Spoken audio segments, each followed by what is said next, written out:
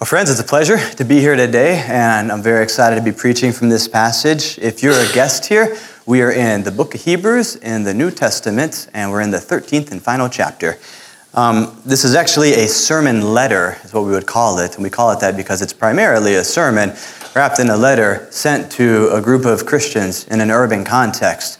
And to be more specific, these were most likely Judaic Christians, meaning that they were formerly Jewish and then they converted over to Christianity.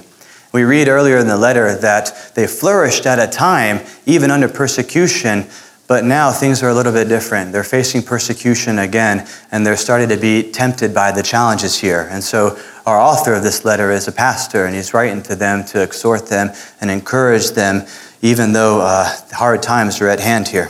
And he's been doing this throughout the whole letter, really by claiming that Jesus is superior.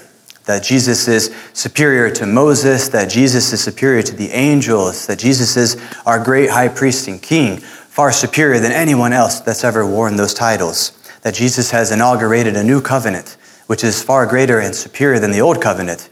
And that Jesus' sacrifice, of course, is greater than any other sacrifice. And so the author's given a whirlwind of theological and pastoral claims to the supremacy of Jesus here. And all that culminated in chapter 12, when we read that through Jesus we have received an unshakable kingdom. Now in chapter 13, the author's wrapping up with some final illustrations and exhortations to help the audience live by this truth, even though it means that they might struggle. And so the big idea that I want us to think about today is this question here.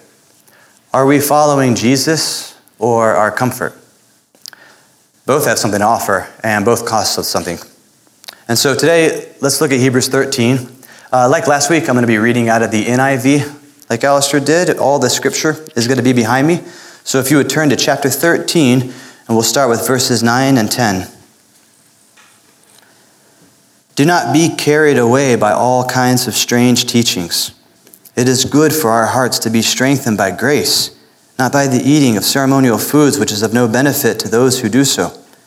We have an altar from which those who minister at the tabernacle have no right to eat. So our passage begins here with a warning to the audience, cautioning them against things like strange teachings and specifically this eating of ceremonial foods here. And so if this is the warning, what's the consequence here? Well, the consequence, the author claims, is that they might be carried away. And this phrase here, carried away, in this language would have meant ideas about wind and water. And so a good analogy to think about is actually a boat drifting out at sea. And while there might be elements very much like wind and water that are causing this boat to drift out at sea, there's also the fact that the operator of this boat has a part to play here, and that if not played correctly, the boat very well might drift here. And so what are the strange teachings then that is causing this warning to happen in the first place? Well, they're specifically not explained here. They probably would have been clear to the author and the actual audience, but we don't have the context. But what is clear to us here is that it is in stark contrast to the very verse that precedes it that we heard about last week, which is verse 8. Jesus Christ is the same yesterday, today, and tomorrow. Interestingly, this is the only place in the New Testament where the word teaching actually appears in the plural. Everywhere else, it's the singular teaching of Jesus Christ as handed down by the apostles here. But this is more than just rules. This isn't meant to be legalistic. The author is actually saying here that this is indeed a heart issue. Again, pointing to the supremacy of Jesus by saying it's only His grace that can strengthen our hearts here. Back in chapter 3, we read that a sinful and an unbelieving heart turns away from God. Yet later in chapter 10, we read that because of Jesus, we can approach God with true and sincere hearts. But in this case here, what are these ceremonial foods that they're attempting to strengthen their hearts by? Again, it's not clear, but it is important to note that since these were most likely Judaic Christians, these ceremonial foods, this was not probably some weird or odd or general pleasure. These were probably part of their cherished traditions that they still somewhat hold on to. These are a part of their socio-religious roots.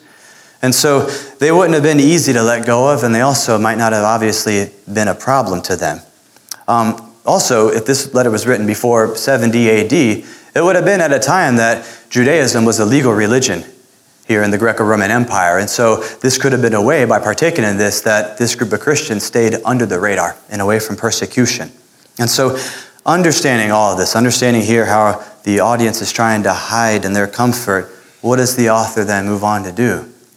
Well, verse 10 is actually a remarkable statement because he comes out and completely flips the scenario that he was just talking about. All of a sudden, it's the Christians, it's the followers of Jesus now who have an altar. And the very people who were involved in the old covenantal system, the ones that our audience is associating with, they're now excluded. And so here we see that the people that were being associated with aren't partaking in Jesus, and the author's trying to say, as good as that might seem, that's not what it's all about anymore. Jesus is the one that has the true offer here, the one that actually is beneficial here.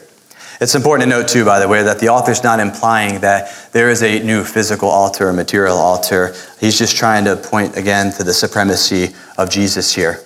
And after doing this now, the author's going to move in to start to set the stage. The author is slowly progressing towards this climactic exhortation and encouragement. And so in order to do that, he's going to start to shift in verses 11 and 12. So go ahead and look at that with me here.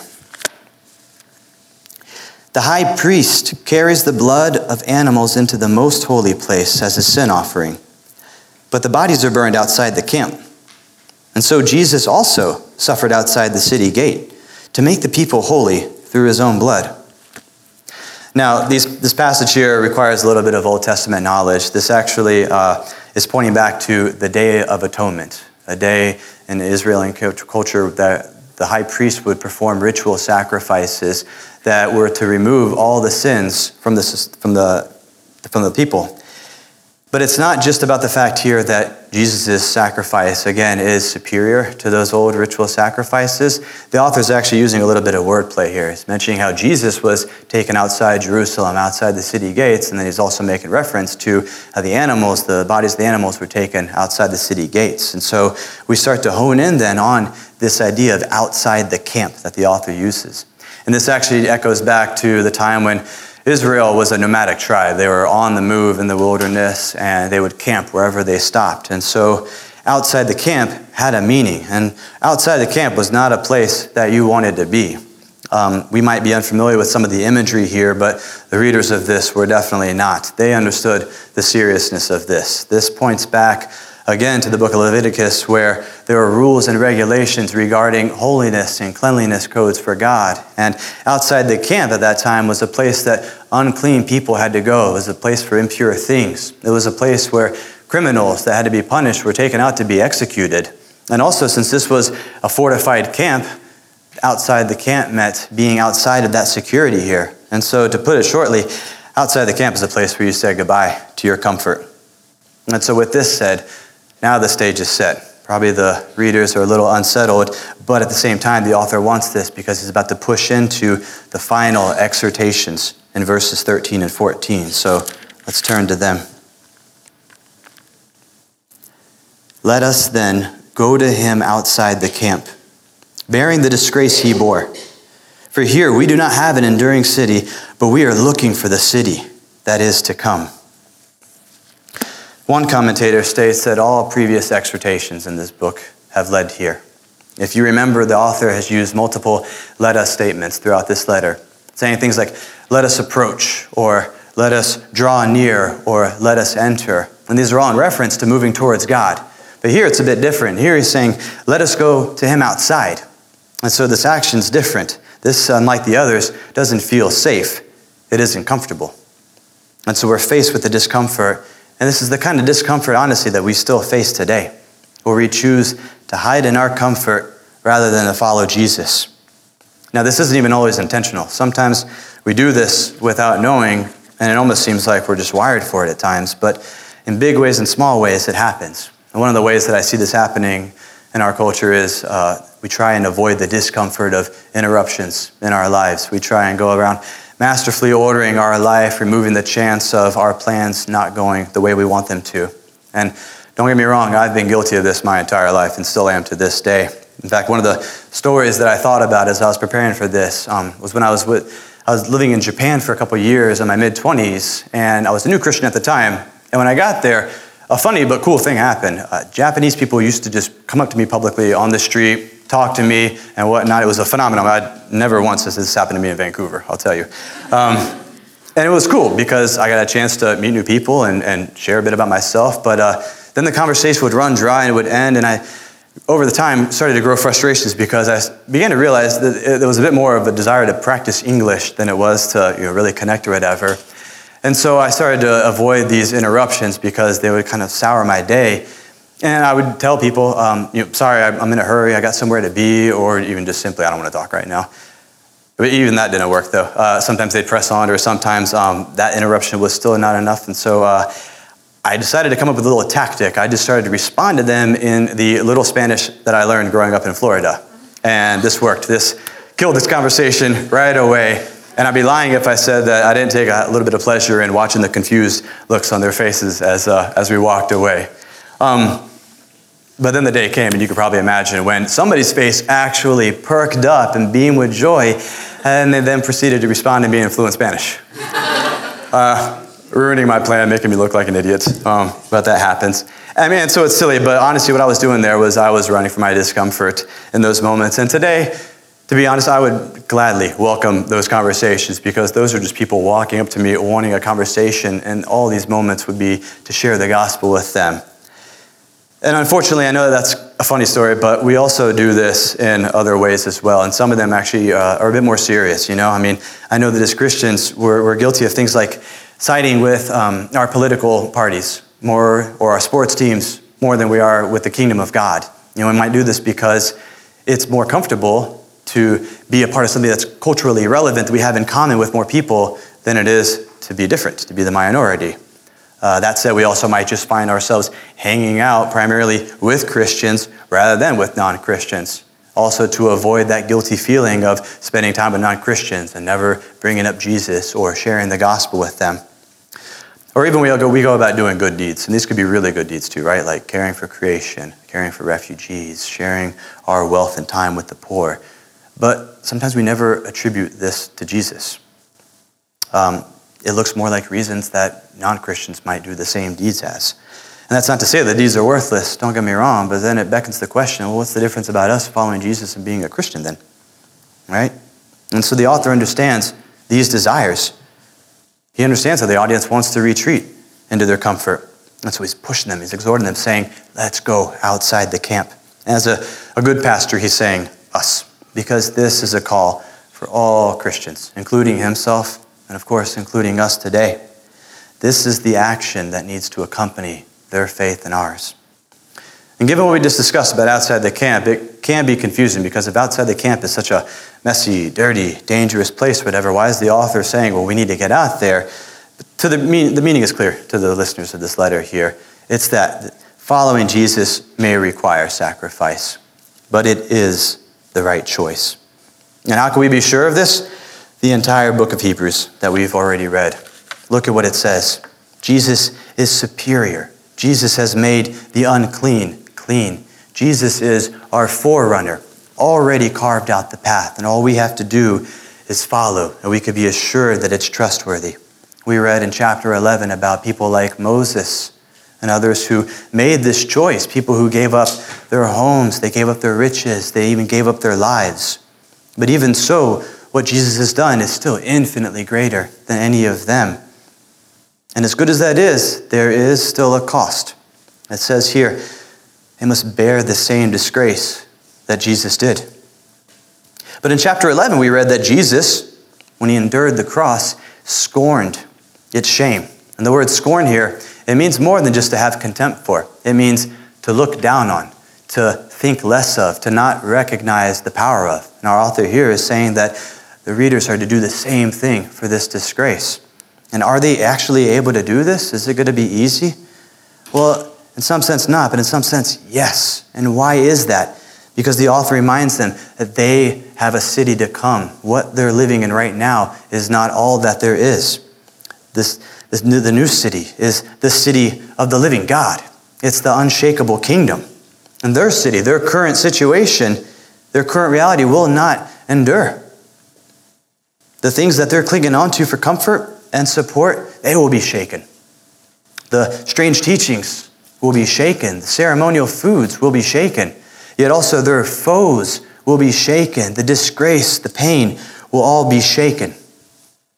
And so, friends, anytime we bear the same disgrace, my prayer is that we would scorn this shame as well, knowing that whatever we face in our lives in no way matches the power of the grace of Jesus Christ.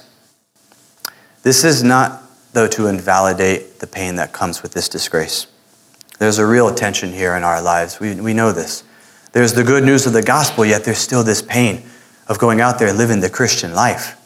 And I guarantee you, Jesus Christ is the only one powerful enough to resolve that tension.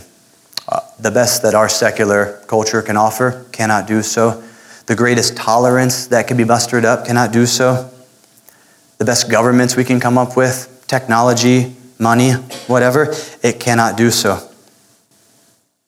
And because of this, following Jesus, it is the right choice, not our comfort. Strange teachings are not the right choice. The other gods and the idols in our life and our culture are not the right choice. They all might lead to temporary satisfaction, but they will not endure. They will be shaken. But Jesus Christ is the same yesterday, today, and forever. Praise God. So we bear the disgrace, but not by our own strength. He who is in us is greater than he who is in the world. And so, saying this, our author has again delivered a powerful reason why following Jesus is the better choice, better than our comfort. But what is this going to look like for the audience? And so our author is about to illustrate this in verses 15 and 16. So let's look there.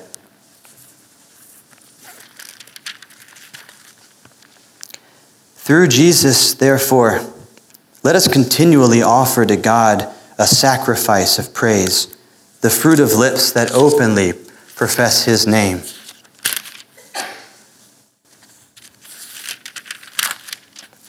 And do not forget to do good and to share with others.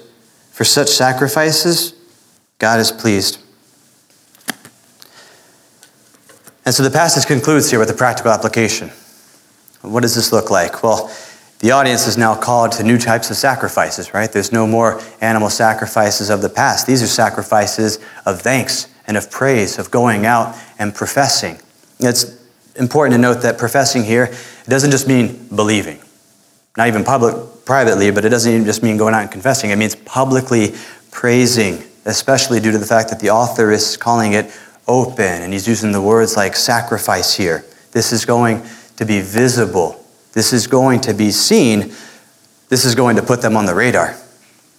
And when the author says, do not forget in verse 16, he's just saying this because the readers already know this, yet they need to hear it again, lest they be carried away, lest they start to veer from that path that Jesus has carved out. And the author isn't shying away from the fact that this could lead to persecution, that this will be difficult, that this might bring back some of the previous pains, and then there might be worse pains to come. Yet he is clear that the sacrifices that are mentioned here matter to God. They have present and immediate importance. Now, unlike previous Jewish sacrifices, these are moving from an external to an internal nature. They're showing the status of the heart, confirmed and strengthened for the glory of God. So are we following Jesus or our comfort? Like I said, both have something to offer, but the grace of Jesus is infinitely greater. And both cost us something, but not following Jesus is also the infinitely greater cost. And we're always making this choice, actively or passively. There's no neutral ground here. There's no way to take a time out. And so we should ask ourselves, how are we doing in this? Well, first, the question is, are we making these types of sacrifices that are pleasing to God? Are they sacrifices of praise and thanks, and are they public? Part of our Anglican tradition is doing the daily offices. This is a time during the day that we set aside to get into Scripture and to pray. And if you're not familiar with it, check it out, our information table. We can tell you more about it. We have a book that we use for it. But inside that book, we pray that we would not just praise God with our lips, but with our lives also. And that we would pray for God to set our hearts on fire for the Lord. That these would be outflowings that would absolutely be visible to the world around us here. And we have to remember that while God is working on our heart and doing this, that there are so many people out there whose hearts are not receiving this, whose hearts are not pointed at Jesus, but they're pointed elsewhere. They're pointed to things that in no way deserve the glory that is owed to God himself.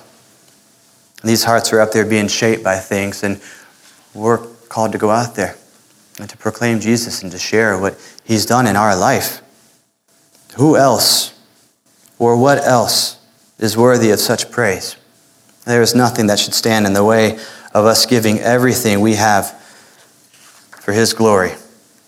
And so we should go out there trusting in Jesus and seeking to do this.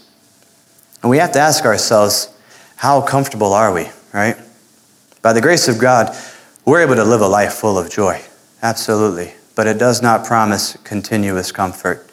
And if you find yourself never in a state of discomfort, then I think it's worth asking the question why that might be.